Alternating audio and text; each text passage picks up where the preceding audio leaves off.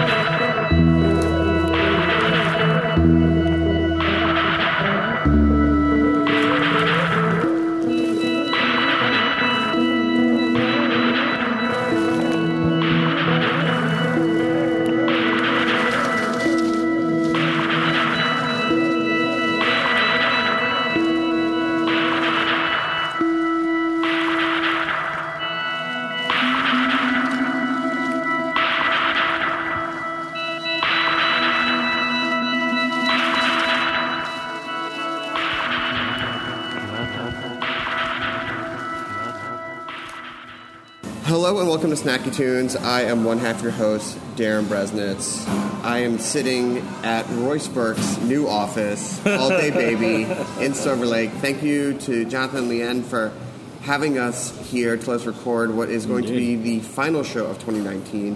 And we'll get to it, but I actually couldn't think of a better place to sit and discuss what is a look back at Los Angeles in 2019. So, Royce, thank you for making the time. Thank you for having me. Thank you to the All Day Baby staff. Seriously. For having us in here. All wonderful. And for welcoming me even after being here 4 days this week.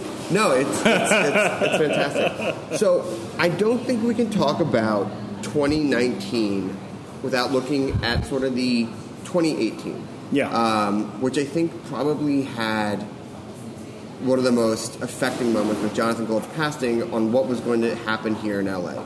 Yes. And what I feel about it is that he was such a steward, an avatar for so many of us, and we're like, Jonathan's here, we're good, he's telling our stories. That's not to say that other people didn't tell the story, but he told the big stories. The belly of Los Angeles. And so when he passed, I felt a lot of us looked inward and went, okay, where do we go from there? I think you're right. I think everyone looked inward after Jonathan's passing. I think also everyone was just so shocked and looking outward as well, just trying to figure out how are we going to fill these shoes. And I think a lot of people stepped up to fill that role in a much more varied way. You had LA Taco became a much bigger thing. Yep. And a lot more diversity in the voices talking about food in Los Angeles, which is wonderful. And then you also had, just a short while later, Bourdain passing, which was another massive. It just felt like we lost a lot in 2018, and I think I'm really grateful that it seems like a lot of people have been, in their own way, stepping in to, not to replace or to fill those shoes necessarily, but to tell stories around food and around culture in their own way, which is what those guys did. Yeah, and it was interesting because one of Bourdain's last projects was him covering parts of LA, Little Ethiopia, The Lost of Guys, Broken Spanish, and you had these people who were never LAers, New York dyed-in-the-wool people who were saying, no, there's something really going on national level. Bon Appetit put Friedman's on the cover. Huge. And so you start... It's a big year for LA. Big year for LA in 2018, but I think it set up what is probably LA's biggest year, which is 2019. Yeah. And what kicked it off, the James Beard Award last year nominated Major Domo, and nominated Bavel, John Yao from Cato, who just got named #1 for LA Times restaurants, was all in there. And so you start seeing this, not just recognition, but an arrival. Yeah. No, I would agree. I mean, I think, obviously, the Steak Frites place in New York won. But I think we are big was friends the of number French one. Chat. Big friends. I haven't been, so I can't talk shit. Yes, you cannot talk shit if you've never been. We are big friends, and congratulations to them. Yes, absolutely. I think, but Bavel, I mean, that place is spectacular. Major Domo is an incredibly wonderful restaurant, uniquely LA in its own way. But yeah, I think we really... 2019 was it kind of came off with, I think, Friedman's, like you said, just this, a strip mall Jewish deli that you drive past. I've driven past that strip mall so many times, and all of a sudden it's like, oh, why is there a lamp hanging over the door? I mean, I remember when Anna went there and I'd heard about it, and she goes, it's incredible. And that's one of the great things about LA that maybe no other major city offers, which is still this surprising delight, uniqueness around every corner. And there were a lot of openings this year. So many. Too many? I mean, there's only... there's a certain level of saturation you can't get past, and people are going to keep opening restaurants, and a lot of them are going to close, and then the right ones stay. It feels horrible to watch so many restaurants open because so many are going to close. It is. I mean, I also can't... I want more people to be trying to express their creativity. It's just the stuff that works gets shaken out, and stuff that doesn't. So, what were some of your favorite openings this year? 2019. I mean, obviously, All Day Baby. We're gonna get to that. Right at the end. We're gonna get to that. No, I mean, Bon Temps was amazing. I still haven't been for dinner, but the pastry program is incredible. Conte cheese throughout. It's the unifier of all. But shout out to, Lincoln Carson. I mean, think of a chef like that who's 50, right? I think 50. Yeah. Opening of his first restaurant in the arguably arts district of Los Angeles. Where else would you find that? I mean, I think the way's been very successfully paved in the Arts District, but you wouldn't find that anywhere else. And I think, the team there is amazing. My friend Mary is one of the pastry chefs there, who's Chef Lupe from Pop Woo's daughter. Wow. Which is amazing. I walked in and she walked out of the kitchen and I was like, who? What? Tacos 1986, which was huge, and arguably what LA does better than any other American city, which is street, backyard pop-up phenomenon, turned brick and mortar, and sustainable. Within a year and planning in our second. I mean, Victor and Joy are amazing humans, but it's also like one of those, 1986 is one of those uniquely LA stories because it's that crossover of entertainment and food, where it's like it was so well geared for both of them. The food's incredible, and then Joy is this insane character that everybody loves, and he's not afraid to be. I think so many people have, this idea, like it has to all be all about the food, everything has to be about the food. If it's not, the food has to be good and then everyone will come. But there's this, he is as much a reason you go there as anything else. Well, yeah, I mean, you just drive up and down Sunset and there's a Al Pastor, I feel like, has popped up. Everyone's not doing, it used to just be Leo's. And now I feel that every tiny little taco truck is doing a mini Al Pastor, maybe not the big one. Yeah. Or just a tiny cart with a click burner underneath a sheet pan. So with so many restaurants opening both on, the Bon Temp level to the Tacos 1986, what do you think gives people a leg up to make it and to sustain this year? Why did some people get to keep their doors open? I mean, excuse me. I think it all really comes down to, again, good Lord, sorry. It's okay. You had a fire at your house, so you're allowed to cough. Yeah. I think customer service with the food is such a big part of it. I mean, but not just the customer service, the whole experience. I mean, sorry. The fine dining field is shrinking, and so you're seeing a lot more of this casual and fast casual coming up, like even Tacos 1986, their brick and mortar is super simple, but the experience is so much fun. That's why Howlin' Ray's is such a massive thing. The customer service experience is insane. Like, everyone goes for the experience. Do you find that fine dining is shrinking? Because I feel that, and I won't name names, but there has been a lot of restaurants that have a fine dining-ish approach with a special occasion pricing, but are trying to become neighborhood restaurants, and I think that's why you're seeing a lot of the doors close. Well, yeah. I mean, there's a lot opening. Sure. I don't think that market is growing at the rate that people are trying to open new things. Do you think it's sustainable?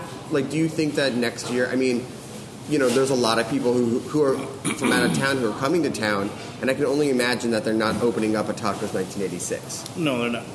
And so the best chefs in the world are coming to town. Which is amazing and sad, but also I know that when that LA Eater openings article came out and it was pretty much all celebrity chefs from out of town, and I went, yep. You're not all going to make it. And that's not even being mean. It's like, I want you all to make it, but it's just not sustainable for you all to make it. Well, and LA's dining scene is kind of an enigma that I feel like everyone is trying to figure out because it's such a fascinating market for people from elsewhere. But it's not, if you're not really tied into the LA scene and don't understand how people eat here, it doesn't, I mean, you've seen all the struggles that the Nomad Hotel has had. I mean, there's just, it's really fucking tough. It doesn't matter how big you are. There was other reinvention. Like, one of my favorite reinventive stories is Hail Mary over in Atwater, which was one restaurant that had a unique approach, and we're not doing it, and aptly named it Hail Mary, is now making pizza. Yeah. But even Nomad, even the people who are willing to make it here, do you think that LA is open to people who are really trying to make a go at it? Like, for those people who are willing to embrace the city and the changes? Well, 100%. I mean, Major Domo is a good example of that. Major Domo is coming a from out perfect of town. example. And David really loves Los Angeles, and he loves the dining scene, and he spent way too much time for his money people, I'm sure, to really create something uniquely Los Angeles, because he didn't want to just put another, he's going to open, everything else, Momofuku and everything else here, but he didn't want his introduction to LA to just be, another, I'm just going to plant one of my chains here. Yeah, he's one of the few success stories of an out-of-town chef, but he has that capital, he has the runway. And he cares.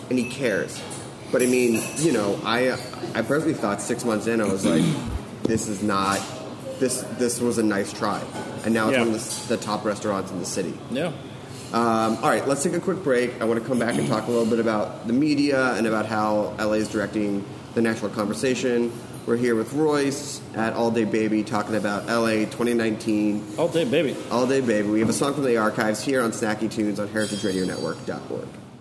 There's a light in your eyes, inherent vice that gets my skin quivering like a baby, taking a breath of this cold world in, which can be over and underwhelming, unforgiving, existential like the shroud of Turin. Whatever fire fuels you within, oh, I hope it consumes me before it ends, like driving on the 10 West. It's a way you can commandeer a room like a sensual caress, can teach a dolphin English, or maybe it's something more pedestrian and I'm blind to it. You make my head spin around like melted ice every time you roll into view. You make all the years behind us disappear like melting ice every time you roll into view. I am yours and you are mine. I'm born an accidental tourist with a demagnetized moral compass, easy prey for dark-haired gypsies who dazzle me with physics, wallow me with rain sticks. Will you be my umbrella, underwhelm me, all-consuming, existential to the point of bruising. Whatever fire fuels us within, oh, I hope it consumes me before it ends. You make my head spin around like loaded dice every time you roll into view. You make all the years behind us disappear like melting ice every time you roll into view. I am yours and you are mine. And if I'm questioned under duress, tortured and manacled, I won't confess how many licks it takes me to get to the center of your affection. Feed me to feral dogs in the street, whip me with chains and concrete my feet, throw me at sea and I'll smile as I sink. I'll never betray who you are. There's a light in your eyes, it penetrates and shines right inside me to see not who I am right now, but the man who I've always struggled to be, which can be over and underwhelming, all-consuming, existential to the point of boredom. Whatever fire fuels you within, oh, I hope it consumes me before it ends, like driving on the 10 West. Oh, goddamn. Hello, welcome back to Snacky Tunes. We are here with Chef Royce Burke at All Day Baby talking about LA 2019. One of the most exciting things, and this sort of dovetails back to Jonathan Gold's passing, is the investment from the two major newspapers of America, LA Times and New York Times, into the LA food scene. Absolutely. From coverage and financial point of view, with the LA Times expanding its coverage to a full section, and the New York Times hiring Tejal to cover California, which, honestly, even at the beginning of 2019, I wouldn't have expected either of those things. No, those were both wildly unexpected and hugely appreciated. I mean, I think it's not that it wasn't, like, it should have been expected because of what an important city in the country LA is food-wise. But, I think it had just been kind of, for some reason, still sidelined or brushed off for so long by so much of the country. And I think having the New York Times put that much attention on it really started to validate it, along with, obviously the controversial Return of the Michelin Guide and everything else. It was, Oh, do you have thoughts on the Michelin Guide? No, I have plenty of thoughts on the Michelin Guide, and I've said enough about it, but I'm really, really happy for my friends who have, been recognized by that system and has really affected their business. There is a certain type of diner that follows that, and the fact that they're spending their money in Los Angeles makes me very happy. Yeah, and maybe when they come to the Michelin star places, then they grab a taco or, a piece of fried chicken or something like that. Absolutely. We have great fried chicken. So with the expansion of the coverage, there's a lot more stories being told. The New York Times covered the Guatemalan street food nightly pop-up scene. Yep. Pop-up isn't really the right word, but I guess food market. Yeah. The LA Times has definitely dived deeper into the outer boroughs and things like that. What is the importance of this extra coverage, and what did you see as some of the stories you liked and some of the stories that you sort of rolled your eyes at? I mean, I think there's, anytime you try and compare, there's several stories trying to compare LA to New York, etc. But I don't think they're doing that anymore. It's gotten a lot less, which is fantastic. But I think, those are the only things that I really roll my eyes at. Any coverage of, the food scene in Los Angeles is so needed because it is such a massive, sprawling city. And there's so much happening all the time. People make fun of me all the time for how many different things I go to. Yeah. But I barely scratch the surface of anything. Those are just the people I know. Yeah. You had something on the list that I hadn't even heard of before, and I had to text 3 friends to find out about it. Which thing did I have on the list? It was the Court Cafe, which I had read about when it first opened, but it hadn't even crossed my mind. And now Mona and I are going to go there next week because I was I need to check it out. Keith is amazing. I don't know the other guys involved, but I think Keith is one of the coolest guys I know, and I think there's just so much happening, and no one covers half of it. And it's great to have it. I mean, obviously, the 2 times in LA Taco are doing a lot of the work, but also there are more people who, you, Jen Harris, Kate Green, are just out there posting about different restaurants, and I'm I'm taking notes. I'm always taking notes. We're doing our annual dumpling crawl on this weekend, and I just went back. This is the official invite. It's on the record. But it's one of those things where it's I just go through my list and I go oh my God, I've been sending myself notes all year, and it's Instagram pages or Yelp reviews or a small little article here and there, and just the added coverage is incredible. But it's, to your point, not even enough. That Guatemalan nighttime, I want to go. I don't know when I'm going to go. Yeah. And if I go there, I know I'm going to have to go back. Yeah. No, and there's just so much happening all the time, and so the fact that there's additional coverage is huge and amazing. I think it is still important, at your point earlier, with so many different voices stepping in to fill the void that Jonathan left. That's also incredible because there's so many people, even on a micro level. You were mentioning Kay Green and Jen Harris. It's they're people who are just that's part of their job, that's part of their life. So that's naturally what they do, is promote the things that are happening that they're seeing happening.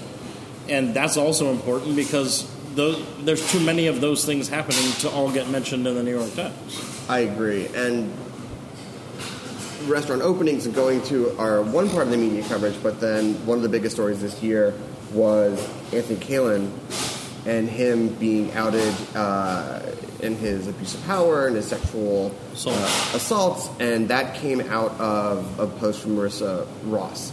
That was an Instagram that was happening, I believe it was happening at times at Tail of the Cocktail, where he had gotten honored, and someone was he was on the cover of... He was on the cover, yes. Wine 30 under 30, right? And something to that effect. But anyway, it was showing that there was a national thing happening. Yeah. And someone from LA said, we have enough power now as a city to stand up and do something. And then it was the New York Times that broke the story. Yeah, and I think Marissa having her own history with that was a really wonderful person for those women to come forward and feel safe with. I think one of the things that, I've gone through so many ranges of emotions through the evolution of that story. You were in the article. Yeah, I mean, this were people that I considered really, really close friends, and it was, a really shocking thing when I first heard about the allegations a year ago, and when that came back up, when I first heard of it, I reached out to the women involved, and I heard their story, and I told them that I believed them, and that when they were ready to tell their story, I would back them up, and that's, kind of what happened. I think it was the most shocking and really saddening and at this point now just straight up angering thing about it is how many this is like almost minor league compared to the amount of things that are happening on a daily basis to women in this industry and in so many others, but how afraid women are to come forward and share their story, even with other women in the industry, but especially with men in the industry. Like, Marissa even told me, she was like, I was nervous to talk to you because I know you're close friends with these people and I didn't know how you were going to react. And I think that should be something that all men in this industry take on themselves. Like, I want anyone to feel comfortable coming to me and telling me, I don't care how close someone is to me, if you're telling me that they're assaulting you, then I am here to believe you. And I think that's something that we really need to do a better job of because it's genuinely horrifying how much of this happens and how much of it just goes by the wayside for so long. And it was interesting for it to come out this year because other cities, mainly New York, had its reckoning last year. Yeah. And it's not that LA didn't have a reckoning, but there really was no major outing. And to see it this year and to see the community come together and to see across support nationally was really amazing, both in the lead up to it and in the aftermath of it. Yeah. But it's still frustrating how many people try to dismiss it as just like, wine culture, boys will be boys. Well, wine culture, boys will be boys. So many people have tried to, just because, I was quoted in the piece, just tried to make it about me versus them. It's like, it has nothing to do it's got nothing with any of yeah. this. It has to do with the women who were hurt and abused and Anthony. That's it. That's the end of the story and that's the end of the discussion. I think, and that's that's what we have to make. Like, if in order to have a conversation, we have to actually be able to have a conversation about it. I agree that it's important to have those conversations, and that it's good that LA can have a voice in that national conversation. Yes. Because for so long, LA did not have a voice in so much of it. It was really LA's been the byline for so long. Yeah, I mean, it was New York, it was San Francisco, and then it was like, what about LA? And now we're leading the conversation, and not to pivot away from such a serious topic, but where else do you see in the food world LA leading the conversation? I mean, I think in a large way, LA is also just leading the conversation in the type of restaurants that are opening. I mean, we are uniquely situated where we have the amount of real estate that people can open so many different types of restaurants. I mean, I was at Azette the other night, which just opened at another strip mall in Silver Lake, and it's a unique, really small, really beautifully done little restaurant with a small, wonderful wine list and a small, wonderful menu, and that can't exist in so many places because of the cost of real estate. And I think having that opportunity and that ability in Los Angeles means, yes, we're going to open more restaurants than most other places, and we're going to close more restaurants, which is sad and tragic. As someone who has a closed restaurant, it's painful and it's a really terrible process. But it is like people are actively trying to figure out a business model that works for the restaurant industry, because this model has been broken for a minute. And everybody knows that, unless you're part of a group, you're just fighting that every day to stay open.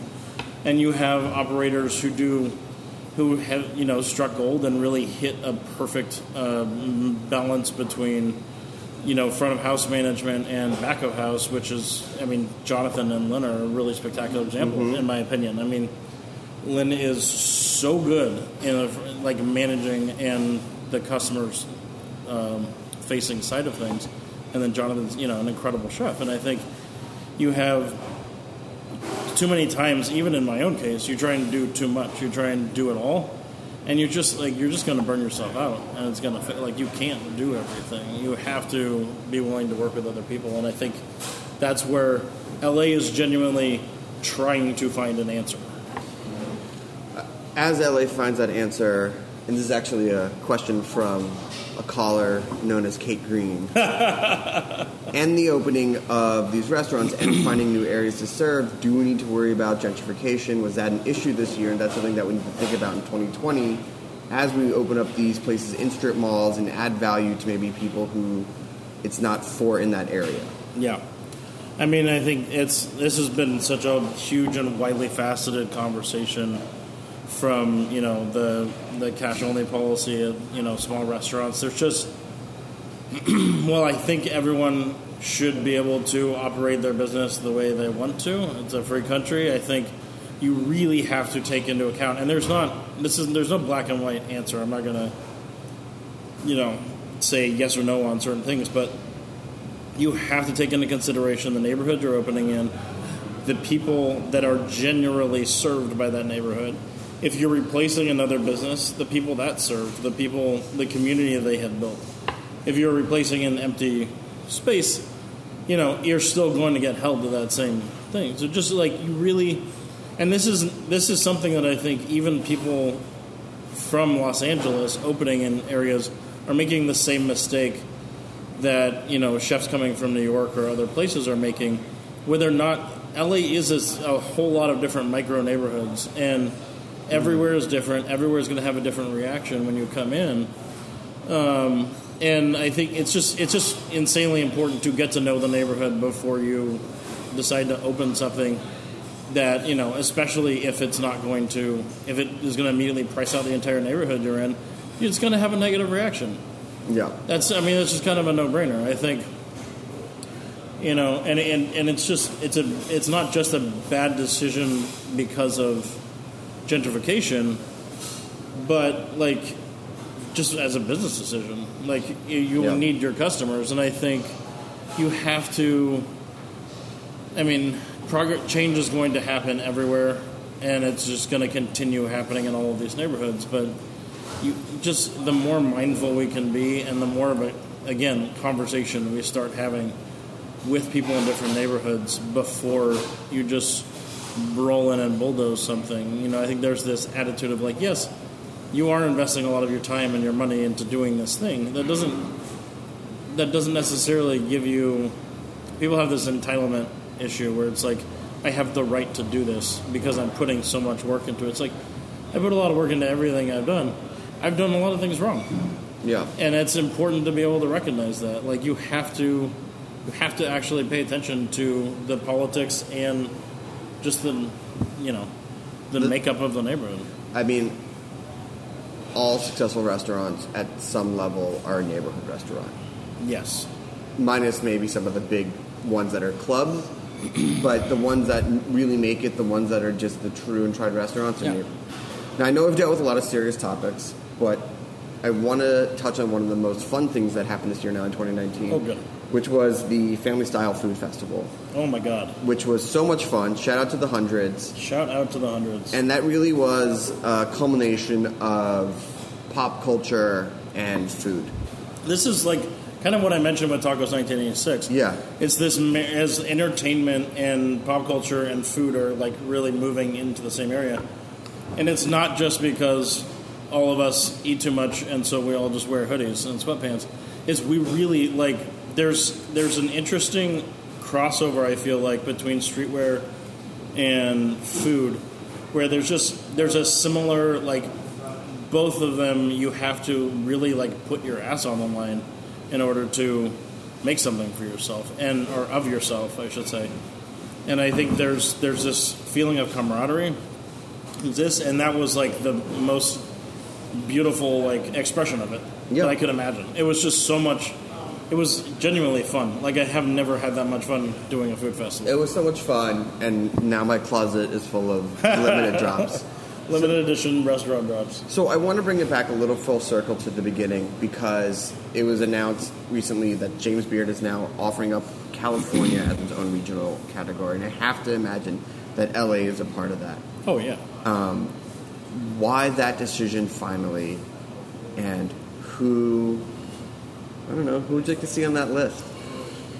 Wow, there's a lot of people. But I do think, like, the decision, I think for so long San Francisco was the only city that was really considered a major food city by the rest of the country, which, as someone who's from San Francisco, I don't really, I find there's some really good restaurants there, but I find so much of it repetitive that it drives me crazy. Mm-hmm. And there's a lot of problems in San Francisco, and I won't get into that. But, I think Los Angeles really coming into its own, and then I was really excited to see another city that I spent a lot of time in growing up, Sacramento, starting to get its shine as well. There's great chefs all over the place, and this state has some of the most incredible produce anywhere. It is. Like it's such an insanely diverse regional area. I believe it's the Chef Major Doe once said, just put some figs on a plate, right? But it's really nice to see California get its due, as its own, and that brings us to our last point, which is All Day Baby. And the reason why I wrote you today and said, can we do it here, is because of all the restaurants that I've sat in 2019. I believe that this restaurant is going to be what allows something to stay open moving forward. It's a neighborhood restaurant. You can come in and make it your own. You can do breakfast, you can do lunch, you can do dinner. It's casual if you want it to be, fine dining if you need to be. But why do you love this restaurant? Look, I love the people who own it. Yeah. I think the design is really clean and simple, but also still warm in an odd way. The food is unique, but also very approachable. I mean, it's like it's a different whitefish plate than you're going to get anywhere else, but it's still a whitefish plate, and it's fantastic. You've got an incredible burger. You've got you can get scrambled eggs and bacon. It's just, house smoked. You have everything that you kind of would want, but in a slightly more, advanced preparation. I don't know how to say that without it sounding shitty. But it's just there's like a lot of love and care that goes into something that you already love and care about. Yes, exactly. I mean, I remember, to have a chef, the first time I had Jonathan's food was it was a grilled acorn squash, which blew my mind. It was like eating barbecue chicken in the backyard. And then the frog legs at Here's Looking at You, which best example of frog legs I've ever had in my life. I still think about his tomato salad. God damn it, yes. But to take that approach, and it's the same thing that I love about Birdie G's. It's that, a really technically gifted chef, and apply that to, really food that everybody wants to eat on a daily basis. And I think having that, all-day feel, a really simple design, and just warm, incredible hospitality, that's the recipe. Yeah, I mean, that chicken biscuit literally gave Anna and I goosebumps. Well, Chef, thank you so much. Thank you. Here's to 2019. Indeed. Looking forward to 2020. Very much. People want to keep up with your adventures and follow where you go to eat. Where can they go? How can they follow you? My Instagram is Royce_Burke. It's pretty, you can just DM me and I'll meet you for dinner somewhere. Awesome. Well, thank you so much. Thank you to the entire All Day Baby staff for letting us come here. We have a Song from the Archives and then a live performance here on the last episode of the season, Snacky Tunes 2019. Thank you so much on heritageradionetwork.org.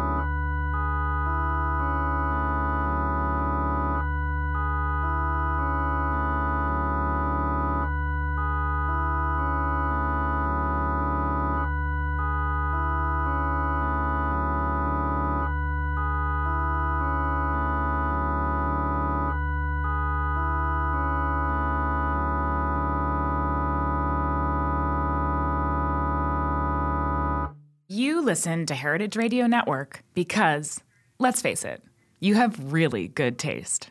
You care about where your food comes from, who made it, and its impact on the planet. Whether you're looking for an inspiring interview with your favorite celebrity chef, the latest on Dave Arnold's Spinzall, or if you want to get down and dirty with some agricultural policy, we've got you covered. 10 years in and 13,000 episodes later, HRN continues to be the go-to media outlet for thoughtful eaters, like you. And we never could have done it without the support of our listeners. Help Food Radio continue in the future and help us raise enough funds for the year to come. Go to heritageradionetwork.org/donate today. And since you've got such good taste, we have some very cool member gifts for you to choose from. Thanks for listening and for being a part of the HRN community. Hello and welcome to Snacky Tunes. I'm one half your host, Aaron Bresnitz. We are sitting in the legendary Dangerbird Studios in Silver Lake with Arthur King. Hey guys. Hello. Hello, hello, hello, hello. Super excited to be recording a band in Los Angeles. This is not an everyday feat for us, but hopefully it'll be an everyday occurrence. Every day. You're going to be here every day? Every day. Every day you write the book. Every day with the book. So why don't you guys introduce yourself? Peter. I'm Aaron. And Shloo on the visuals. Shloo's on the visuals. Can you see him? Which is obviously the most important part of any radio podcast. So for those who are not familiar with Arthur King, who are you guys? We are a music and art collective based out of Los Angeles. Members ranging from musicians ranging from drummers, horn players, bass players, guitar, keyboards. Played with many legends like Lou Reed and John Cale and Beck and Early Mart, and but this is sort of the small footprint version of that band. Yeah, this is the duo version. Because normally trio. You have the Night Sea, and that's a much larger setup, right? Yeah, that's like can be around about eight members. Now you guys are improv all the time only. Total improv. Total improv. Yeah.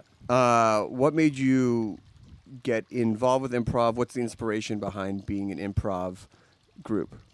I mean, we all, or at least like the two of us, and most of us came from non-improv, the standard, traditional, premeditated, rehearsed, all that stuff. And it was just kind of, a page, at least in my life, where it was like, oh man, I want to get back to getting in a room with some people and just make some noise. And there's no money, there's no songs, there's nothing involved. Just like, let's just have some fun. And so that's kind of how it started. A little purer. A little purer. For sure. Right? Just do it.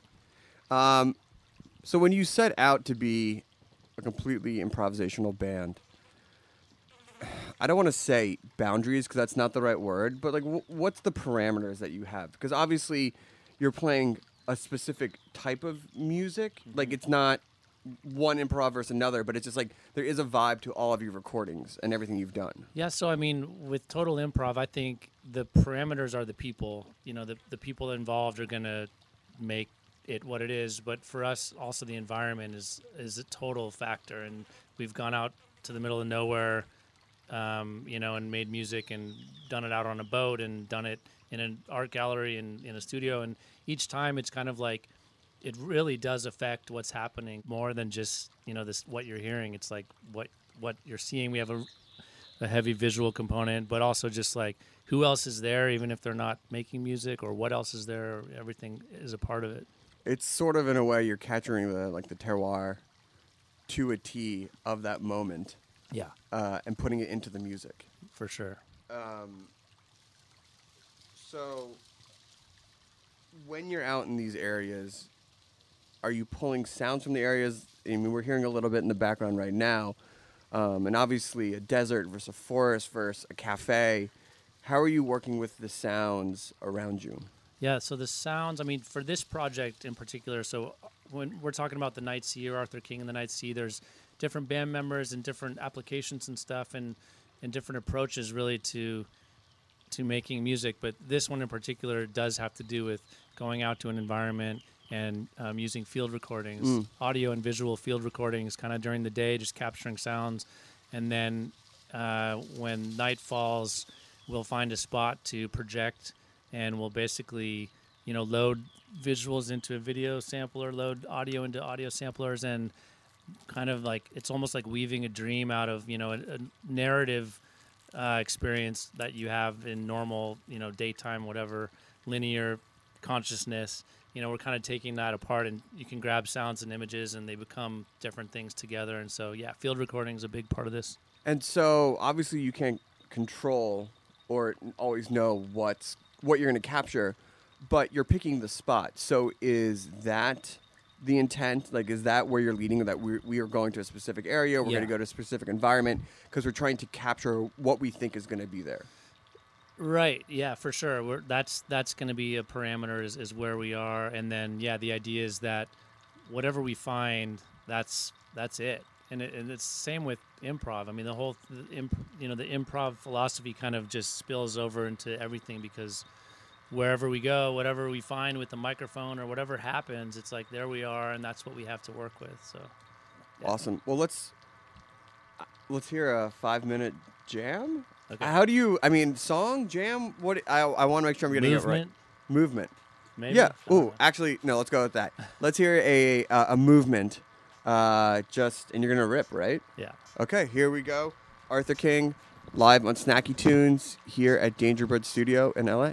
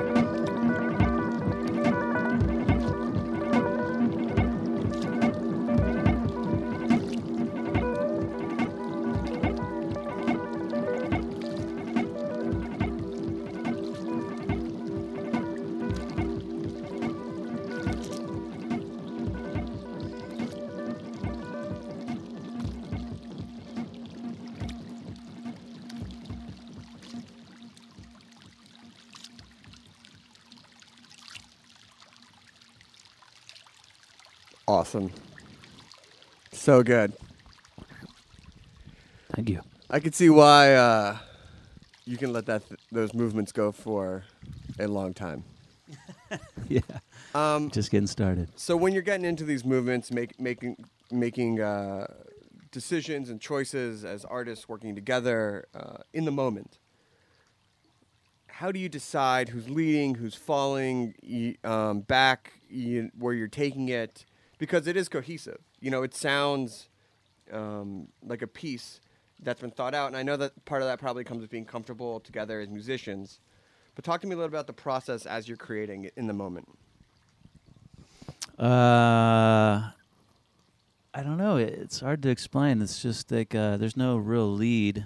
Obviously, there's like some give and take and push and pull and stuff, but nothing's really figured out ahead of time. So it's kind of just like gut and a lot of listening. I think like probably, at least from my background of like mostly like indie rock, songwriting kind of stuff, doing this work has been like an eye opener or an ear opener, I should say. Like nice. It's all about listening, and if Peter starts something or I start something, that kind of dictates how it's going to go, and then one move of one knob or a button or a key, can like take it to a new place, and that's like the exciting part. Like I don't know. I just have no idea where this is going, so I don't know if that's a good answer. No, I mean, does it ever go to a bad place? Like, what happens when you find yourself in a part that isn't working, and how long does it take to sort of figure it out and get out of it? It always works. It's just based on perspective. It's like with two people, it is a little bit more.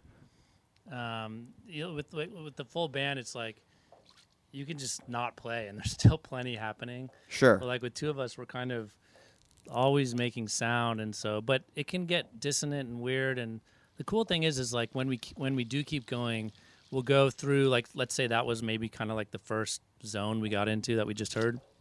Like it'll morph into this other step and another step after that, and those are the places that you can't get there any other way than by going through these different kind of waves of exploration. So once you get in like kind of deep, it doesn't take that too long, but once you get to that space, it's like whatever's happening, it's all good. It's you're just in the zone, if that makes sense. No, it does. So for the new album that just came out April 27th, Gran Escalante, beautiful album. Thank you. How did you pick that park as the place of where you wanted to do an album? We were looking at BLM land. Explain to people what BLM land is. Bureau of Land Management, which is the best part about the U.S. government. Like that's the only part about the U.S. government. I think that's really awesome, or it's one of the good things. But anyway, they have all this land that is our land. This land is your land and my land, and you can go out there and do whatever you want. And so there's just these huge open spaces if you track them down, and you can go there and just bring everything you need. And we just camp out and bring generators and water and firewood and instruments. And so yeah, BLM land was the premise of finding a place to go, and it happens that in southern Utah there's a massive amount of BLM land, so we just kind of honed in on the internet on a spot generally that looked cool, worth exploring, and we just loaded up the gear and went out there and found it.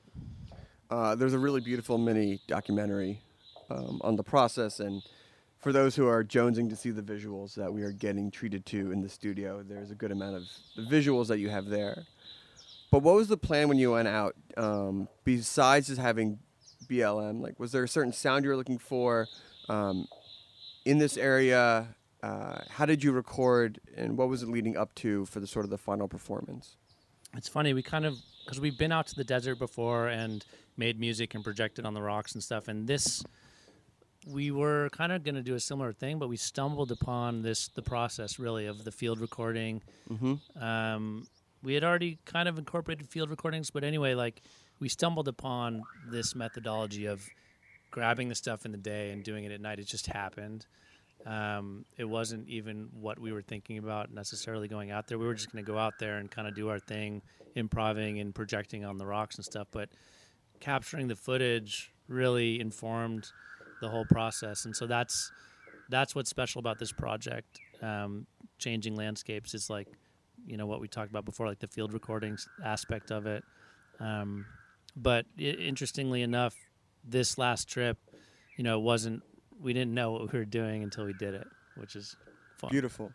Yeah. So I know that you don't play songs off Changing Landscape, Grand Escalante, in the sense of that, here's a song on the album, here we're going to play, but next track, can we hear something inspired from that trip? All this stuff, all the samples you're hearing were recorded out there in Utah. So this is as close as we can get. And the visuals are all from there too. So we're getting back to the desert. I mean, it's about to be summertime out here in LA. Super desert vibes. Perfect. All right, let's hear another song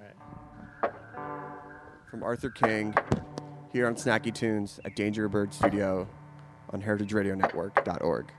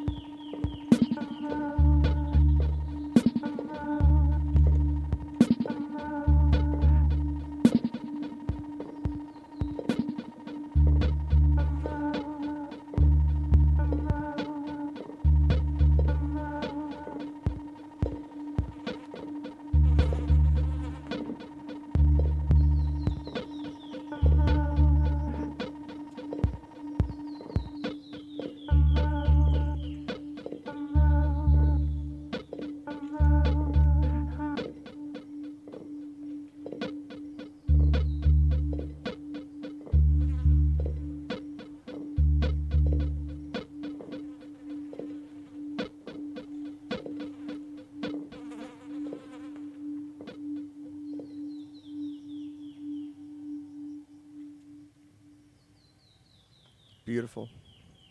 Really nice. So, it's interesting that you picked this park as a place to record because it actually has been in the spotlight so much this year due to the political nature of BLM and public land use and things like that, and the government's attempt to privatize it. Do you feel in a way that by highlighting how these places can be inspirational to creativity and art and music, you're helping show a little piece of what this means to the fabric of America?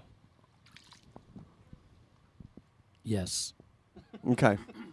Feel free to expand. Sacred land. I mean, the again, like after we did it, we saw that stuff in the news. It's not why we chose that spot, but engaging in the environment in that way was super special for us. Like, for instance, there was this little lizard that there were lots of little lizards, but there was one that... Just one lizard. Yeah, there's this whole place. One lizard in the whole park. Had a little crown. Johnny. Super ripped, beat up all the other lizards. So anyway, we got his picture, on video, and then like that night, there he is, right there. There he is. For all those at home listening, there he is. That night, we projected on this huge arch structure, like hundreds of feet tall. This thing was massive, and at one point, like this lizard was up there, just humongous, and he was looking over this, or she maybe was looking over this huge valley with no humans in sight. It was beautiful, and it was really striking because it was like, man, this is this lizard's domain. It's like this fits. We're visiting. Totally. And so, engaging in the environment in this creative way and using the sounds and images is just like, it's really a cool way to connect and kind of maybe get a different experience of the space. And so after, when the political stuff was happening, it was like, oh man, this is a cool way to bring attention maybe to a spot. And not just like kind of planting a flag like, hey, this is a special spot, but maybe even give someone a different experience of a place, because or challenge you to kind of, if you go to a space, an open space, to be listening differently or looking at things differently. That's kind of the idea. So for those who want to experience Arthur King in the flesh, how does one go about doing so? Are you going back out to the desert? Do you guys play a little bit closer to home? Is it open sky performances only? You got to join the band. Oh, you got to join the band. You got to be the Lizard King? Or you got to join the band? Yes. Can people see you, or is it just sort of you're creating art and putting it out? Yes to both. Okay. We're playing shows in clubs and bars, and we're playing shows in the middle of nowhere. So if you can figure out how to get there, I feel like that's a fun experience to go out to the middle of nowhere and see you guys. You bringing generators? Yes, but batteries. Yeah, we try to get as much, less gas, more solar. More solar. You got any hookups? Yeah, I got a good solar guy. Once we wrap, I'll give you his number. And if people want to get the album, check you out online, where can they go? Well, our site is whoisarthurking.com. You can also stream the records on Spotify or iTunes, all those streaming platforms, and dangerbirdrecords.com, all kinds of places. Well, I want to thank you guys. Really appreciate you bringing the desert vibes to Sunset. Yeah, for sure. Thank you. And thank you to Dangerbird for opening your doors to us. We're looking forward to coming back. And one last movement before we get out of here. Feeling it. Let's do Okay. it. I'm Darren Bresnitz, one half your host, Snacky Tunes. This is Arthur King, live at Dangerbird Studios here on Snacky Tunes on heritageradionetwork.org. Thanks for listening. We'll see you next week.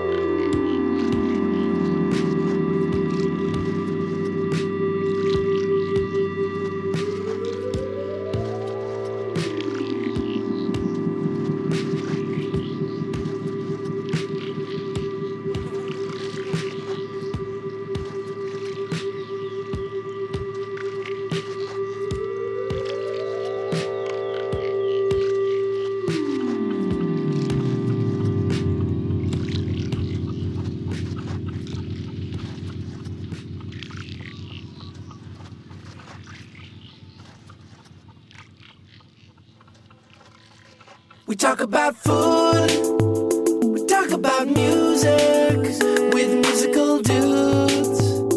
Finger on the pulse, snacky tunes. This program is powered by Simplecast. Thanks for listening to Heritage Radio Network, food radio supported by you. For our freshest content and to hear about exclusive events, subscribe to our newsletter. Enter your email at the bottom of our website, heritageradionetwork.org. Connect with us on Facebook, Instagram, and Twitter at heritage_radio.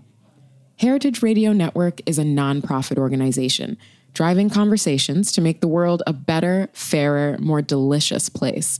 And we couldn't do it without support from listeners like you. Want to be a part of the food world's most innovative community? Rate the shows you like, tell your friends, and please join our community by becoming a member. Just click on the beating heart at the top right of our homepage. Thanks for listening.